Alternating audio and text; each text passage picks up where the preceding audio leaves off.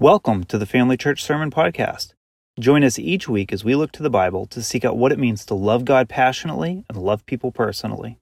For more information about our weekly gatherings and how you can be part of our outreach, visit jointhefamily.church. Our reading this morning comes from Revelation chapter 17. Then one of the seven angels who had the seven bowls came and said to me, "Come, I will show you the judgment of the great prostitute who is seated on many waters, with whom the kings of the earth have committed sexual immorality, and with the wine of whose sexual immorality the dwellers on earth have become drunk." And he carried me away in the spirit into a wilderness, and I saw a woman sitting on a scarlet beast that was full of blasphemous names, and it had 7 heads and 10 horns.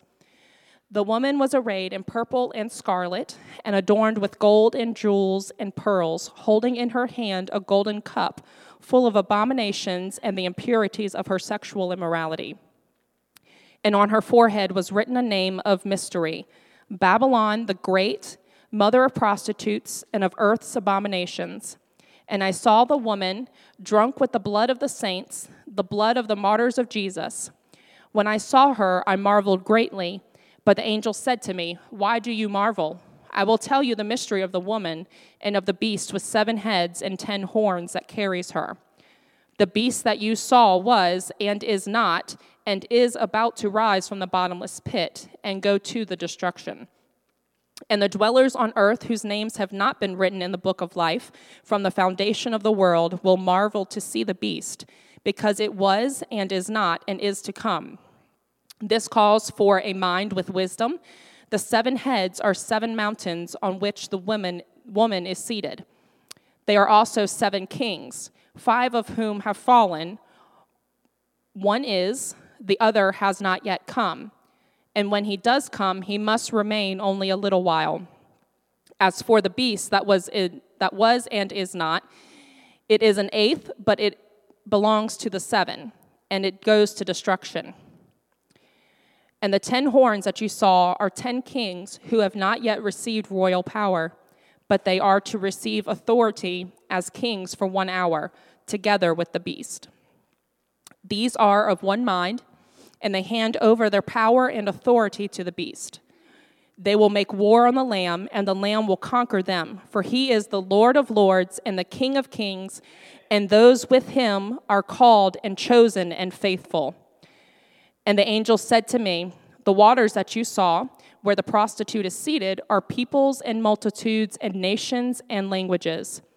And the 10 horns that you saw, they and the beast will hate the prostitute. They will make her desolate and naked, and devour her flesh and burn her up with fire.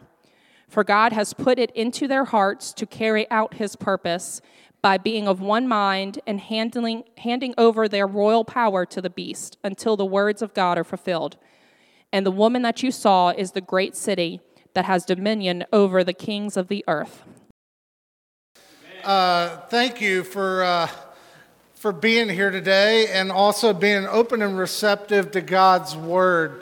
I'm thankful for my wife reading that passage, probably not the most fun passage in the book of the Bible, to read. But today we're going to be looking at the theme of the prostitute in the book of Revelation.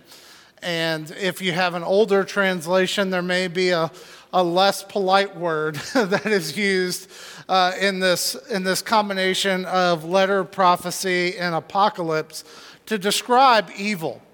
And the word prostitute symbolizes Babylon. And not just the historical Babylon, but what the historical Babylon embodied. In this context, writing to these 7 churches, Babylon is synonymous with Rome, with the Roman Empire. Babylon comes from the Tower of Babel, which was people trying to attain a position with God. And what happened when they built that tower is their languages were scrambled, right? And they divided. And so what we see is Babylon is about division. So we're going to look at Revelation 17, and then we're going to eventually read through chapter 19, verse 10. hopefully I'll get there today. Thank you all for praying for us the last 2 weeks. I ended up coming down the Monday after I preached with COVID. I was kind of glad I took it a little safe and wore a mask and all that week. Came down with it actually after dropping Colden off to camp and the 2 little boys off to camp. Everybody had tested negative, but we ended up pulling Ashton and Braden out of camp because Ashton ended up testing positive, and then Colden came home from camp and he had it, and so it's been a fun few weeks. And then Ashton decided he wanted to jump around our house and break his foot on Monday, and it's been a fun time in the Ross household. But I can't tell you how excited we are to be here and how blessed we are to open up God's Word, even if it is talking about a topic that's not so easy to discuss. So here's our big idea. It's this: Christ overcomes Babylon. Christ overcomes Babylon. If Babylon is the embodiment of evil, Christ overcomes Babylon. And what Laura read in Revelation 17 really exposes who Babylon is. And that's really the supporting point, is that Babylon is exposed. Babylon's sin is exposed by God's truth and by God's word. Amen. Reason Babylon is called a prostitute is because in prophecy, often spiritual unfaithfulness is referred to as a harlot or some sort of unfaith. Because what is a prostitute even in our world nowadays? It's a something you pay for temporary pleasure, not something that lasts. It's transactional. And so that's how sin is defined here, is transactional, and ultimately something that exposes it for what it is, which is useless and empty. We see that this this prostitute is standing on many waters. And did you know ancient Babylon was built over canals? And that water flowed from the Euphrates River. And so what we see is that these canals led to, have you ever seen a map of the Mississippi River and like all of its distributaries and where it comes from? And legitimately, one coast to the other, north to south, flows into the Mississippi River, where we're sitting here at the mouth of it. Similar thing that's being symbolized here is that these many waters represent the nations, the tribes, the tongues, the people in which Babylon had conquered. And so these people had been drawn, not only had been conquered, but had been drawn to submit and participate in the sinful activity of this evil empire. Let's look at verses 3 and 4 together in 17. It says, "And he carried me away in the spirit into a wilderness, and I saw a woman," the woman is the prostitute, the evil city of Babylon, "sitting on a scarlet beast." Now this either represents the first beast that we talked about a few weeks ago or the red dragon. Either way, it's evil. It means that Babylon in its evil intentions is being carried on by the work of the enemy. And that scarlet beast was full of blasphemous names, and it had 7 heads and 10 horns.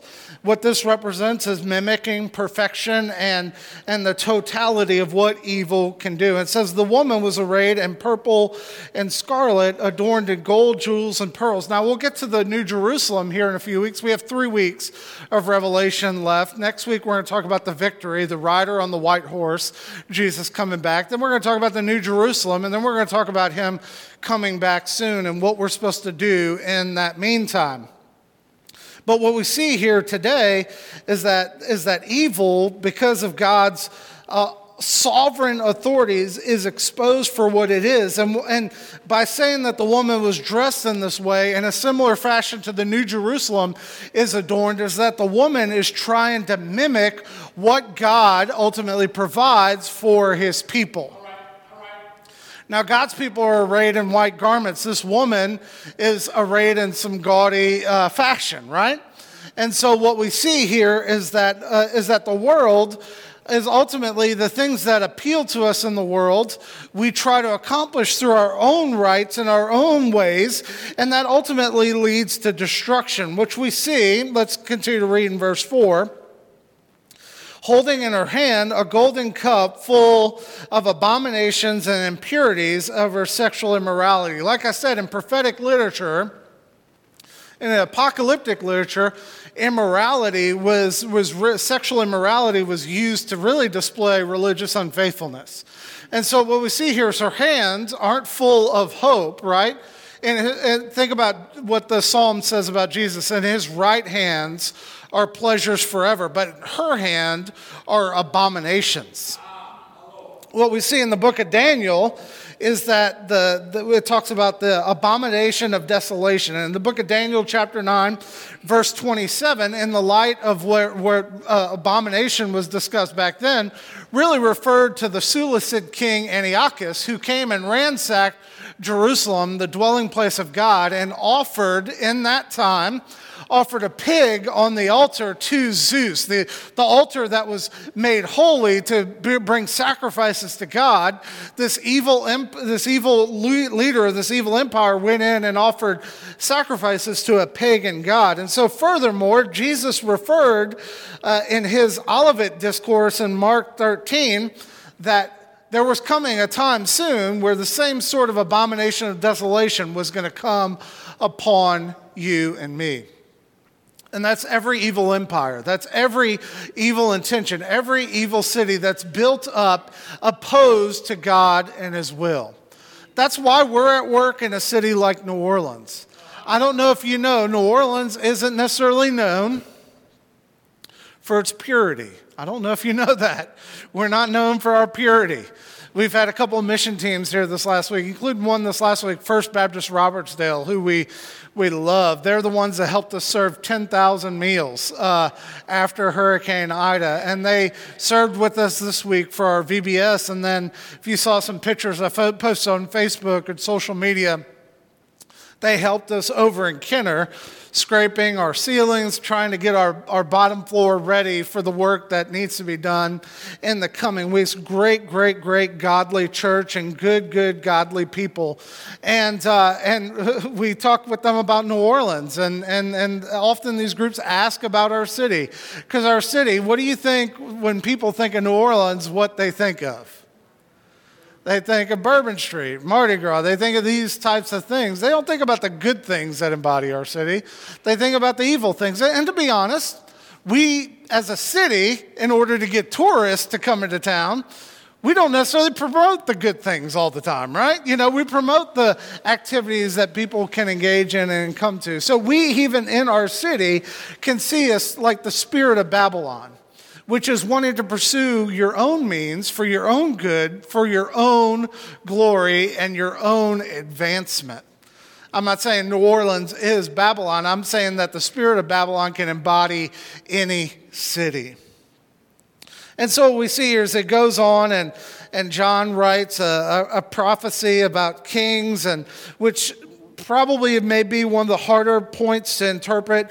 Who are the seven heads? Who are the seven mountains? Who are these seven kings? Some people say, well, that 5 have come and 2 haven't. And what kings are those? What Roman leaders are they?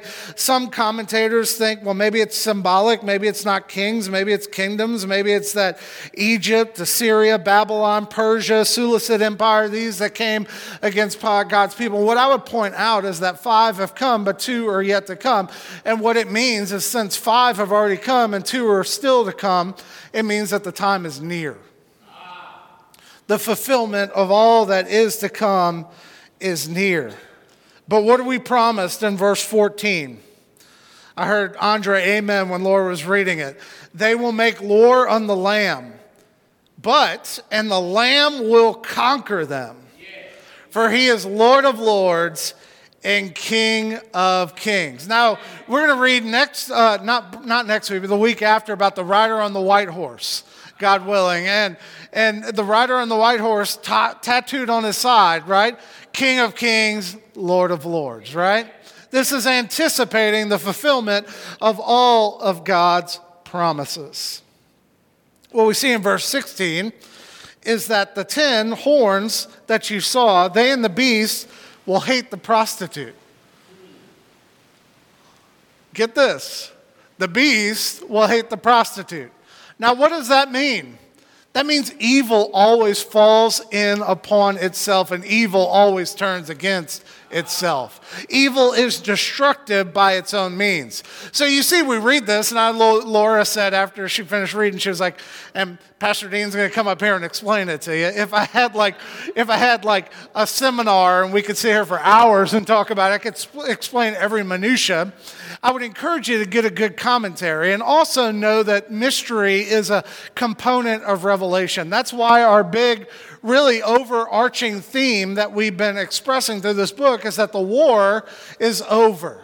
And so what we see here is a lot of symbolism. We see that evil inherently is self-destructive. It turns against itself. The city promises hope, but the city ultimately comes to an end.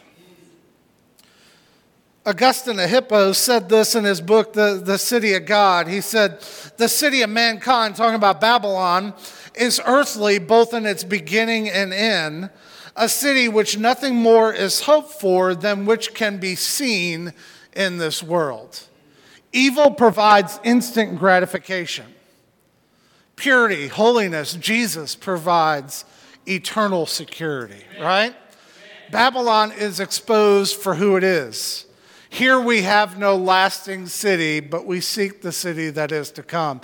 Babylon contrasts with the New Jerusalem, which is the eternal dwelling place of God and his people. So let's go to our second point. We're going to read a pretty long chapter here, but I'm going to comment as we go. Revelation chapter 18, verses 1 through 24. It'll be on the screen or follow along in your Bible with me. So here we've seen that Babylon is exposed, and now we're going to see what happens next. After this, I saw another angel coming down from heaven, having great authority, and the earth was made bright with his glory. We know in the book of Ezekiel, the whole earth shone with the glory of God. So this angel, this representative, is a representative of God himself, and he called out with a loud voice. Now, as I read this, I'll tell you what's happening here. In the Hebrew, what is being read here, fallen, fallen is Babylon the Great, is actually written in past tense. It's written in past tense. It's not future tense or present tense. It's saying that Babylon's already gone. That's why we say it is finished, it is done. When Christ cried out on the cross, it is finished, he didn't mean it. We got to take Christ at his word. It wasn't like it is finished, until I win another war in 2,000 years. On the cross, he accomplished everything for you and me. And that's why that's what this means is, yes, Revelation, there's a sense in what is yet to come, but what is yet to come has already been defeated by Christ. Fallen, fallen is Babylon the Great. She has become a dwelling place for demons, a haunt for every unclean spirit. Even in ancient times, they understood a concept of haunting. Now, this isn't about spiritual hauntedness. This is more like when you said that a city or a house is haunted, what does it mean? It means that it's desolate. It means that it's empty. It means that it's creepy. It doesn't mean that Casper is flying around, right? It just means that there's no life there. A haunt for every unclean spirit, a haunt for every unclean bird, a haunt for every unclean and detestable beast. And here in verse 3 is why Babylon had to fall. For all nations have drunk the wine of the passion of her sexual immorality, and the kings of the earth have committed immorality with her, and the merchants of the earth have grown rich from the power of her luxurious living. I don't know if you know this, but you can profit off of sin. You can profit temporarily off of sin, but it will ultimately be empty eternally. That's why Jesus in his Sermon on the Mount told us, right? Store up for yourselves where? Treasures in where? Heaven, right? We don't store up treasures in earth. They rust, destroys. They will go away, but we store up treasures in heaven. What's the greatest treasure other than the love of God that we can bring to heaven with us? People, right? Ourselves and other people, right? We can't bring things that 50-something inch TV that we have at our house, like that's not going to heaven, right? The Saints collectibles that I enjoy collecting aren't going to heaven, right? Tim, all your guitars aren't going to heaven, right? But people will come with us to eternity. Verse 4, then I heard another voice from heaven saying, and this is the call to us in light of sin, this is what God is calling us to do. Come out of her. We're called to flee the prostitute. We're called to flee sexual immorality. We're called to flee greed. We're called to flee our own gain. Come out of her, my people, lest you take part in her sins, and lest you share in her plagues. All these plagues, all these bowls, all this wrath, these seals, all these things that we talked about in Revelation, we invite them upon ourselves when we sin against the holy God. We talked about that a few weeks ago, that God's wrath, love can't exist without wrath. So God's wrath burns against all things that aren't holy and his. And ultimately, for all things to be made new, we're going to get there in a couple of weeks, right? Behold, I am making all things new. For things to be made new, the old has to go. So Babylon has to fall. Verse 5. For her sins are heaped high as heaven. In the Greek, this means to cling to. This means that the sins that we cling to, we heap them high and they keep piling up. It's like the trash in my kids' bedrooms. You ever seen that, Like if you don't take care of it and you don't get it clean, it keeps accumulating, right? What we need as God's people is we need someone to take care of our sins and the heap of our own destruction once and for all. And Jesus has done that on the cross. And God has remembered her iniquities. Pay her back as she herself has paid back others. It's almost like in the judgment of Babylon, it's almost like a reverse of the golden rule. Pay her back as she has paid others back, and repay her double for her deeds, and mix a double portion for her in the cup she mixed. Verse 7. And she glorified herself, that's what sin always does, and lived in luxury. So give her a measure of torment and mourning, since in her heart she says, I sit as a queen, and I am no widow, and mourning I shall never see. Sin never thinks it's going to see an end, right? We all think that we're immortal. That's why we don't like to talk about death. That's why we don't like to talk about wrath. We live life thinking that we have it all together and that we are immortal. Verse 8, for this reason her plagues will come in a single day, death and mourning and famine. This is going to be repeated over and over, a single day, a single hour. It means that when Babylon falls, what this means is that it's going to be decisive and it's going to be quick. It means that Christ accomplished it on the cross. And one day, all things will be made new. He will come in the blink of an eye like a thief in the night, right? And he will come for you and me, and he will redeem us. Yeah. Praise our God, all his servants, you who fear him, small... Oh, wait, I skipped ahead, sorry. And she will be burned up with fire. That was too positive. For the mighty is the Lord God who judged her. Verse 9. And what we see here is that the kings of earth, the merchants of earth, and the shipmasters are all going to be called out. Kings profited off of this evil empire, this evil propaganda of Rome. Merchants, they ultimately profited off of, it was warned earlier that the mark of the beast would allow them to participate in the commerce of evil around them. It means that whenever you're profiting off of evil in this world, you're marked not by Jesus, you're marked by the enemy. And finally, we'll see that the seafarers are called out. And these seafarers, they allowed the evilness of the Roman Empire or Babylon to continue through trade and subjugation, not only of merchants subjugating slaves, but of subjugating other cultures and other people. It's still happening in our world today.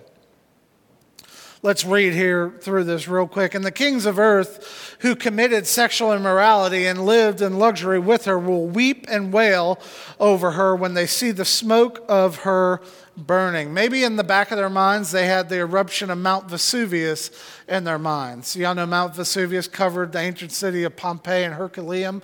And what we know is during this time, that was a reminder. It's like if the book was written to us, maybe Katrina would be used as an object for destruction and despair. And they will stand off in fear of her torment and say, alas, alas, you great city, you mighty city Babylon, for in a single hour your judgment has come. And the merchants of the earth weep and mourn for her, since no one buys their cargo anymore.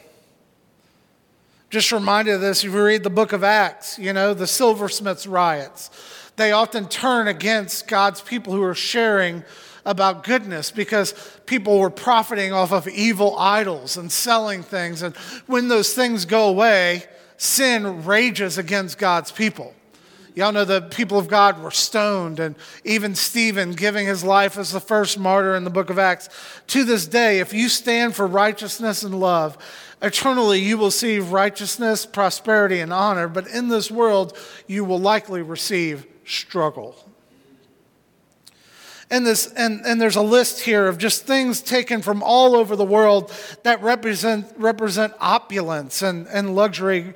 Cargo of gold, silver, jewels, pearls, fine linen, purple cloth, silk, scarlet cloth. All kinds of scented wood, all kinds of ivory, all kinds of articles of costly wood, bronze, iron, marble, cinnamon, spice, incense, myrrh, frankincense, wine, oil, fine flour, wheat, cattle, and sheep, horses and chariots, and slaves, that is human souls. If you didn't know, slavery in the Roman Empire was brutal. Slavery at all times is brutal. But slavery in the Roman Empire made slavery in America look like next to nothing. And I'm not defending slavery in America. Slavery in America is evil. But in the Roman Empire, you ever seen the movie Gladiator? You saw how they treated slaves. They took slaves and they made them fight for one another. If you didn't know this, the Roman Colosseum, which you can still go visit to this day, the Roman Colosseum was built on the back of Jewish slaves taken from the Promised Land. Furthermore, when Jerusalem fell in 70 AD, the temple was ransacked, and a lot of the things taken from Jerusalem that were built for God to honor Him were taken and they were sold off. And did you know the proceeds of that built the Colosseum in Rome? Do you see how the early church is being reminded that even though evil profits off of good in God's people, evil will not win? The Colosseum is a wreck of what it normally was, right? We give tours of the ancient haunt that it used to be. And you know what? Every monument that we build, Bourbon Street one day will be a haunt. Every evil thing that we build will be a haunt when it's compared to the enduring glory of God and His people. Amen. And so we see that human souls were traded. And then we see verse 14, the fruit for which your soul long has gone from you, and all your delicacies and splendors are lost on you, and they're never to be found again. The merchants of these wares who gain their wealth from her will stand far off in fear of her torment, weeping and mourning, saying, alas, alas, for the great city that was clothed in fine linen and purple scarlet, adorned with gold and jewels and pearls, for in a single hour all of this wealth will be laid to waste. And all the shipmasters and seafaring men and sailors and all those who trade on the sea and stood far off, they cried out when they saw the smoke of the city up in flames, the smoke of her burning. What city was like a great city? And then God's going to answer that here chapters later. There is a city that is to come, right? That's greater than this Babylon. That's greater than anything we can build up. Verse 19, and they threw dust on their heads. This is a sign of mourning in this time. And they wept and they mourned and they cried, alas, alas, for the great city, where all who had ships at sea grew rich by her wealth. For in a single hour, do you see the same refrain over and over and over? For in a single hour she has been laid waste. Rejoice over her, O heaven, and you saints and apostles, for God has given judgment for you against her. And we're going to see that rejoicing here in a moment where God's people cry out in not just a confession, but a praise of who he is, a praise that his truth is what it is. This is a fulfillment of Jeremiah chapter 51, 48 and 49. It says, then the heavens and the earth and all that is in them will sing for joy over Babylon. Will not sing joy to Babylon or participating in Babylon, but will sing for joy over the destruction of Babylon. Babylon must fall, is what Scripture says. Jeremiah prophesied it years ago, and the same is true today. Then we see in verse 21, a mighty angel took up a stone like a great millstone and threw it into the sea. If you didn't know what a millstone it was, it's how they pounded grain. Each house had a millstone that they pounded grain. Furthermore, communities had bigger millstones that used mules or even slaves to grind out the wheat and the grain for people to eat and as part of the harvest. Now, if you throw a millstone, if you're tying something to a millstone, you throw it in the sea, that means it's not coming back. Whereas, do you know this, even to this day, whereas we've found the wreckages of ships that have gone, like the Titanic and several others here recently, Babylon's ruins will never be found. Babylon is gone. So will the great city Babylon be thrown down with violence and will be found no more. Verse 22, and then the sound of the harpists and the musicians, the joy that this city thought it had, and the flute players and the trumpeters will be heard no more, and the craftsmen of any kind will be found no more. And the sound of the mill, its industry, will be heard in you no more.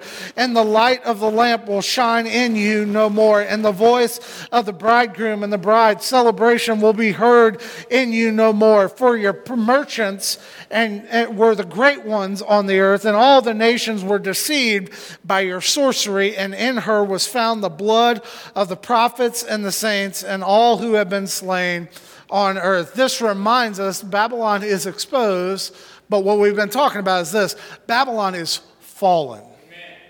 Babylon is gone. Babylon is fallen. Do you know, because of Babylon, because of evil rule, because of Rome, even our very Savior met his death, right? The Roman Empire, yes, the Jewish people, but also the Roman Empire were complicit, right? Pontius Pilate allowed for Christ to be crucified on a cross. What this means for us is, yes, Babylon is exposed and it is fallen. For us, Babylon's a warning. Babylon is a warning that we should not take part in her deeds, but that we should follow the King of Kings and the Lord of Lords, the one who holds all promises in his hands. Let's finish out here, Revelation 19, verses 1 through 10. And I'll read all 10 verses, and then we'll comment on them. After this, I heard what seemed to be, because we're rejoicing over the fallen state of Babylon. We're rejoicing over the coming king. After this, I heard what seemed to be the voice of a great multitude in heaven crying out, Hallelujah. If you didn't know what hallelujah means, it means Yahweh be praised. The Lord be praised. Hallelujah. Salvation and glory and power belong to our God. For his judgments are true and just. For he has judged the great prostitute, who corrupted the earth with her immorality, and has avenged on her the blood of his servants. Verse 3, once more they cried out, Hallelujah. The smoke of her goes up forever and ever. One day all things will experience that are apart from Christ, will experience their choice. They will experience a second death for all of eternity. And the smoke of that torment goes up forever and ever. And the smoke of that torment is a testimony to the goodness and greatness of God, who cannot withstand sin, who cannot be made unholy. He is holy. He is righteous. He is set apart. And we as his people will be the same. Verse 4, and the 24 elders and the 4 living creatures fell down. And we saw them earlier in the story. They fell down and they worshiped God seated on the throne, saying, Amen. Andre is going to join in. He's going to say, Amen, hallelujah, right? You know? And from the throne came a voice saying, Praise our God. Same word for hallelujah. All you servants, all who fear him, small and great. And then verse 6, we get to the crescendo of the whole story, the marriage supper of the Lamb. And we see in verse 6, I heard what seemed to be the voice of a great multitude. Now, earlier on in the book of Revelation, a voice like a great multitude actually referred to the voice of Christ himself, and then to his people who were sealed and set apart.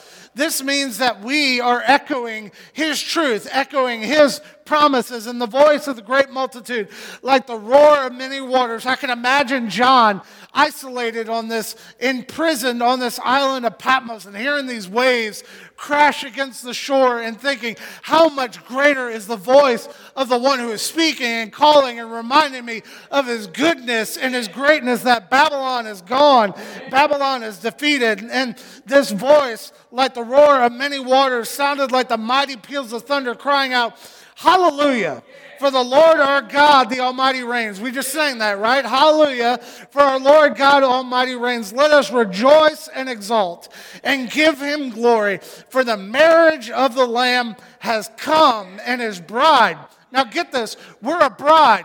We're not a prostitute. We are a bride. We are real. We have been made whole by him, and we have made ourselves ready. Verse 8, and it was granted to her to clothe herself with fine linen, bright and pure, for the fine linen is the righteous deeds of the saints. Verse 9, and the angel said to me, Blessed are those who are invited to the marriage supper of the Lamb. And he said to me, These are the true words of God. John then writes, Then I fell down to worship him, talking about the angel, but the angel reminds him that there's only one in the book of Revelation worthy of worship. The angel reminds him, he says, You mustn't do that. I'm a fellow servant with you and your brothers who hold to the testimony of Jesus. Now this is the command. This is where we end. This is what the angel tells us to do. Worship God. For the testimony of Jesus is the spirit of prophecy. If you don't know anything about prophecy in the Old Testament and the New, prophecy isn't always telling about the future. About 90% of the time, prophecy is reminding of the truth of the law, of the goodness of God. And in that, we're reminded about what's to come. And so the testimony of Jesus, when we speak the words of God, we prophesy. We prophesy. We prophesy because we were reminded of what Scripture is fulfilling. I love what my professor, I told y'all I've read a book called Revelation. It's a commentary by one of my professors at seminary, Gerald Stevens. I love what he writes about this. He says, all who speak a word about Jesus are prophesying. Because to tell someone about Jesus is to reveal them their future. Now get that. Tell someone about Jesus is to reveal to them their future. Their future is either apart from him for all of eternity, or their future is with him for all of eternity. And that is our choice to make. That's why the angel says, Blessed are those who are invited. Now we have an opportunity to be invited because Babylon is exposed, Babylon is fallen, but Babylon's done. Amen. Babylon is done. Yeah. It's done. And for us as God's people, our eternity is not a fallen city. Our eternity is an invitation to the marriage supper of the Lamb. in the New Jerusalem, right? All things, all tears will be wiped away. All will be made new. I don't have it on the screen, but I love Isaiah. Maybe you want to write this down. Isaiah 25, verses 6 through 10. Isaiah 25, verses 6 through 10. I love the description of this marriage supper of the Lamb that we see in the Old Testament.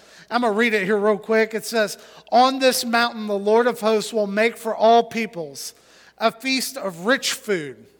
Now Tim will like this one. "A feast of well-aged wine," the best stuff, right? Of food rich, full of marrow, of aged wine well refined. He's bringing the best to his people, and he will swallow up death forever. "And the Lord will wipe away tears from all faces." We see this echoed in a few chapters now in the book of Revelation.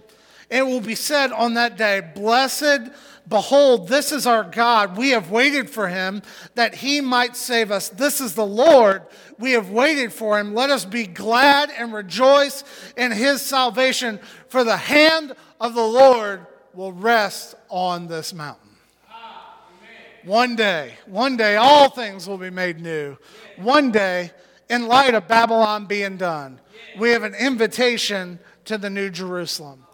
Now, this invitation, we told you, the whole book is tied into the call to the 7 churches.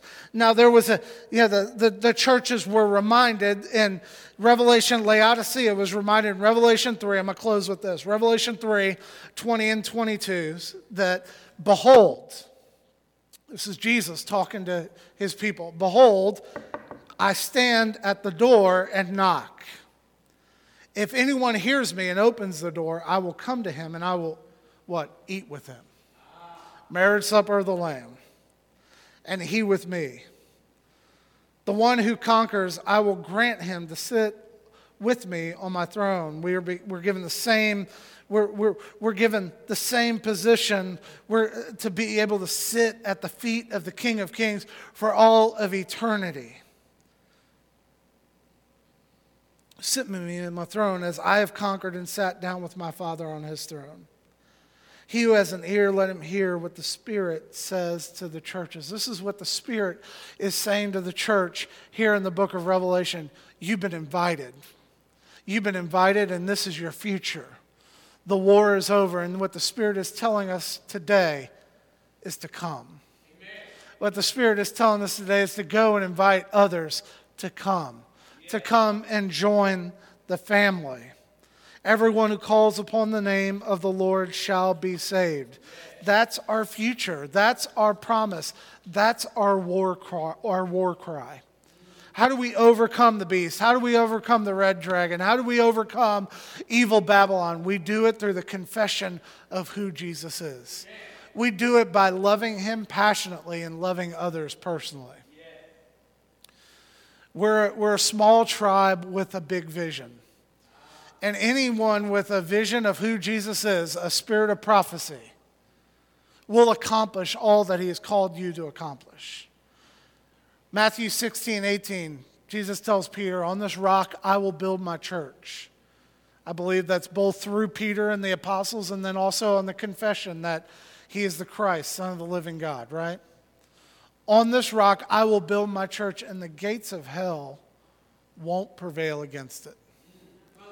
That means hurricanes can come, pandemics can come. We can be kicked out of this building and have to go to this building, get back in this building, go to that building. That means that God's word will never end, and God's word will not stop going forth. And I want to invite you today to join that family and join that mission where we love God passionately, love people personally, and we invite as many people as we can out of the evilness of Babylon into the marriage supper of the Lamb and the New Jerusalem. That is our call. That's what the book of Revelation is all about. That's what all this symbolism is for, is to remind us that it's over. It is finished. It is done. Jesus has won. Jesus is winning. Jesus will always win. And we have a Jesus to follow. So let's follow him today. Let's respond. Lord, we thank you so much for who you are. God, I pray as we respond, I pray we will respond with joy and boldness. I pray that we respond with the joy of the that the apostles experienced even in the book of Acts where they were being persecuted. The joy that they were honored to even be persecuted for your name. As Peter writes, that the glory of God rests upon us even when we're persecuted for the truth of who you are. God, help us to become uncomfortable. God, help us to move out so that we can be used by you. God, help us to love a world that desperately needs to hear about hope. Because, God, we know that Babylon is fallen. And since Babylon is fallen and Babylon is done and Babylon's been exposed, we get to live in light of the city that's to come. Not what we have, but what is promised for all of eternity. God, we know you so loved the world that you gave your only Son, that whoever believed in him wouldn't perish, and I'll add with Babylon, but would have everlasting life with you in the New Jerusalem. So God, help that to be our call. Help that to be the vision that we live with. Today, Lord, if there's somebody in here who needs to surrender something to you, maybe it's their lives.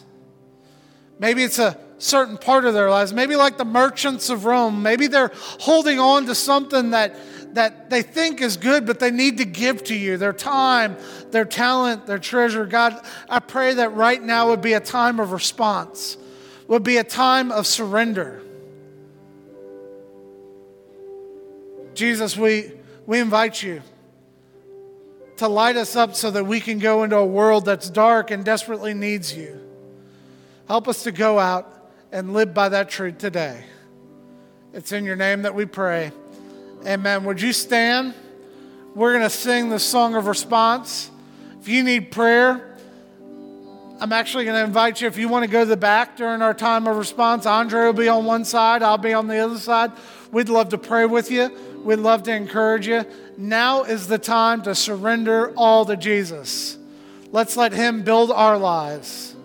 Let's stop building our own. Let's follow him.